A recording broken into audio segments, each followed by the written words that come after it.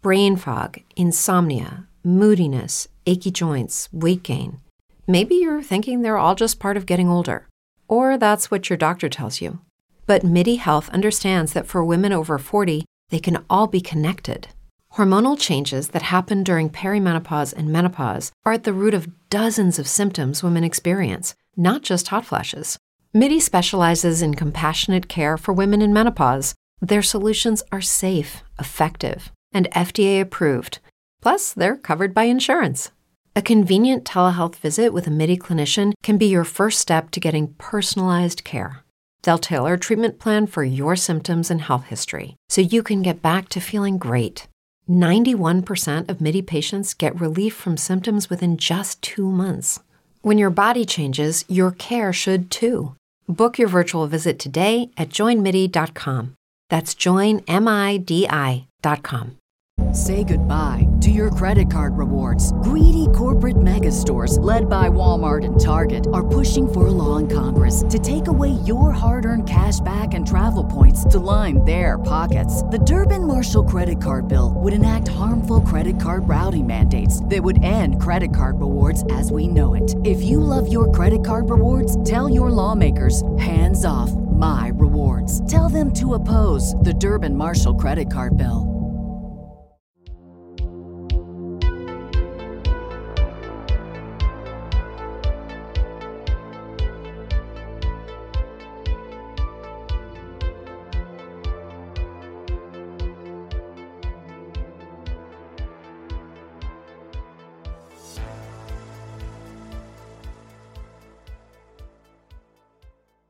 Thanks for tuning in to the Terrifying Texas Podcast. I'm your host, Lexi, and today I am discussing an absolutely awful woman.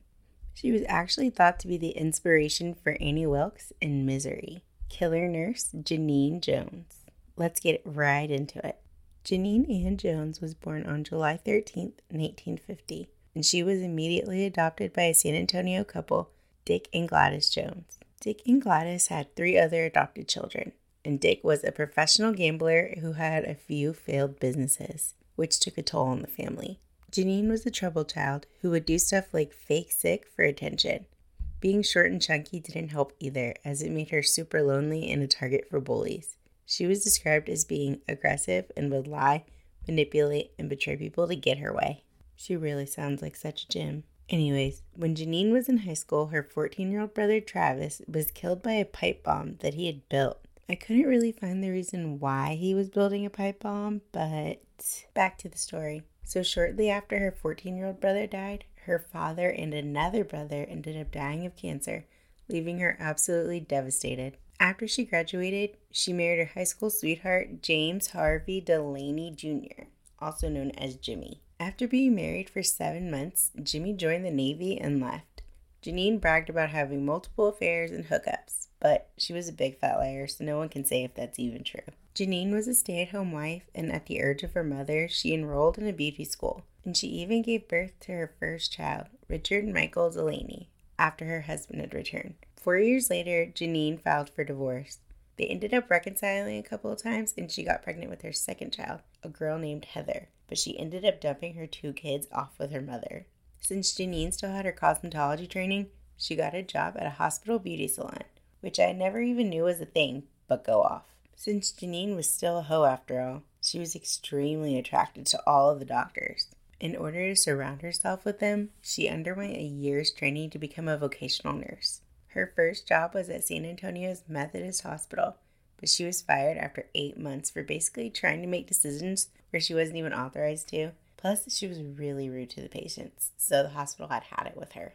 In 1978, she ended up working in the ICU of the Bexar County Medical Center. She got a job in the pediatric unit where she managed to be a crappy worker, doing stuff like giving herself overtime, disobeying the doctor's orders, making decisions on behalf of the child, skipping mandatory training classes, and just made error after error. But her boss, Pat Belko, loved her for whatever reason, so of course she got away with all of the awfulness. In 1981, and I hope I don't butcher his last name, James Robotham became the director of Bexar Hospital. James liked Genene's quote-unquote work ethic and let her have choice of the sickest patients. Janine started being extra with the children's bodies after they had passed away, and that impressed James, so he turned a blind eye when children started dying from non-fatal conditions. Janine's coworkers even called her shift the death shift. In fact, kids were over 10 times more likely to die during Janine's shift. It took 3 babies dying of an overdose to finally get the attention of the hospital administrators. The hospital director wanted to inquire into the cases, but he feared negative publicity, which is so stupid. I can't believe the image is prioritized over lives. But anyways, Janine would have been transferred out of the pediatric ward, but the hospital, fearing lawsuits, asked all of the LVNs to resign so they could staff the pediatric unit with registered nurses. In 1982, Janine was hired by Dr. Kathleen Holland, who was setting up a pediatric ward in Kerrville, Texas. Dr. Holland was fully aware of the investigation at Bayer Hospital since she did her residency there. Dr. Holland was even warned about Janine, but she still hired her. It honestly just amazes me how all of these doctors, who are like the smartest people, are so oblivious. But within the first few months of the hospital running, at least 7 children started having unexplained seizures. Once the children started being treated at a different hospital, they made a full recovery. It took the death of a 15-month-old named Chelsea Ann McClellan for Dr. Holland to open her eyes. Chelsea was given a fatal dose of, succinylcholine, which is a paralytic agent, during a routine checkup. Chelsea was given her vaccinations and then she stopped breathing. She passed away on the way to the hospital. An investigation was finally started and Dr. Holland was asked about her use of the succinylcholine. In 1982, during a routine stock check, pinpricks were discovered in 2 stoppers of succinylcholine. I'm going to be an expert at pronouncing this by the end of this episode. Another bottle was found to be filled with saline and another bottle was discovered missing. The only 2 people who had access to this medicine storage was Dr. Holland and, of course, Janine. A formal investigation was started on November 21st. Janine was indicted in San Antonio for injuring 4-week-old Rolando Santos by injecting him with heparin, which I hope I'm saying that right, but that's an anticoagulant. Rolando was being treated for pneumonia and suffered from spontaneous hemorrhaging. Rolando did survive, though, thanks to other physicians. Further investigating, it was discovered that Janine was suspected in at least 10 infant deaths at Bexar County's pediatric ward. As it turns out, Janine was basically creating the scenarios where she would be the hero and save the babies that she was hurting in the first place. Other nurses from Bexar County recalled one of Janine's plans to create a pediatric ICU in San Antonio by raising the amount of seriously ill children. She once told a coworker, and I quote, "They're out there. All you have to do is find them." She was seriously like the absolute worst person, and I don't understand how so many people just turned a blind eye to this. On October 12, 1982, a Kerr County grand jury created a hearing for the cases of the 8 children who had an emergency at Dr. Holland's clinic, and for the death of Chelsea McClellan. Chelsea's body was exhumed, and it was confirmed that a succinylcholine overdose was what killed her. In February 1983, a second grand jury in San Antonio was created to investigate the suspicious deaths of 47 children at Bayer Hospital during the 4 years that Janine was there. She did a lot of damage, but she certainly did not get away with it. So let's talk a little bit about her sentencing. Janine would end up being charged with the murder of Chelsea McClellan and 7 others, and she was sentenced to 99 years. In a second trial, she was convicted of the attempted murder of Rolando Santos and was sentenced to 60 years. So she would have to serve her 99 years and her 60 years concurrently. During her time in prison, Janine even had the nerve to petition for immediate release because she was a, quote, free citizen being illegally held in the state of Texas prison system, which is cruel and most definitely unusual punishment. Janine stated that her, quote, illegal confinement had caused mental, physical, emotional, and health issues. And get this, Janine even had the nerve to ask for financial compensation. The absolute nerve.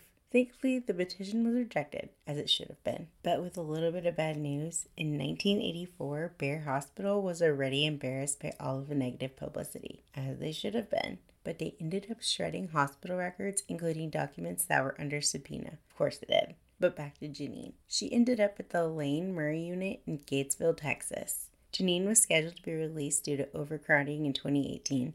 But to stop her release, she was indicted for the murder of 11-month-old Joshua Sawyer. Janine killed Joshua by injecting him with Dilantin, which is an anti-seizure drug. Janine would be charged with killing 2-year-old Rosemary Vega as well by injecting her with a, quote, unknown substance. Baby Rosemary, which I'm going to call her Baby Rosemary because her mom is also Rosemary, she was recovering from a heart surgery when she started having breathing problems, all during Janine's shift, of course. Rosemary's mother, Rosemary Cantu, was 18 at the time, and she actually worked at the hospital doing housekeeping. Rosemary knew Janine and saw her putting medication into baby Rosemary's IV line. She asked her, what was she doing? What was she giving to her? Janine answered back that she was giving her something to help her baby rest. 2 minutes later, baby Rosemary started turning purple. The next day, she had started to stabilize. But later in the day, when of course it was Janine's shift, she ended up suffering 3 different episodes of cardiac arrest, and it resulted in severe brain damage. Baby Rosemary would be pronounced dead on September 16th, 1981. But 36 years later, Rosemary would get justice for baby Rosemary. In April 2018, a San Antonio judge denied a request to dismiss 5 new murder charges against Janine. And on January 16, 2020, she pleaded guilty to the murder of Joshua as a part of a plea deal in which 4 other charges were dropped. Janine was finally sentenced to life in prison and will not be eligible for parole until she is about 87. So in between all of that, Janine even had the nerve to write the Texas Nursing Board, who was just barely revoking her nursing license, to apologize. Her license was officially revoked on June 10th, 2011. So I am so glad that Janine got what she deserved. I think she deserves to rot. So what are your thoughts about Janine Jones? Do you think she got what she deserved, or do you think she deserved the death penalty? Let me know what you think. Send me a DM on Instagram at Terrifying Texas Podcast and give me a follow while you're there. That's it for this week. As always, I'm Lexi. Bye.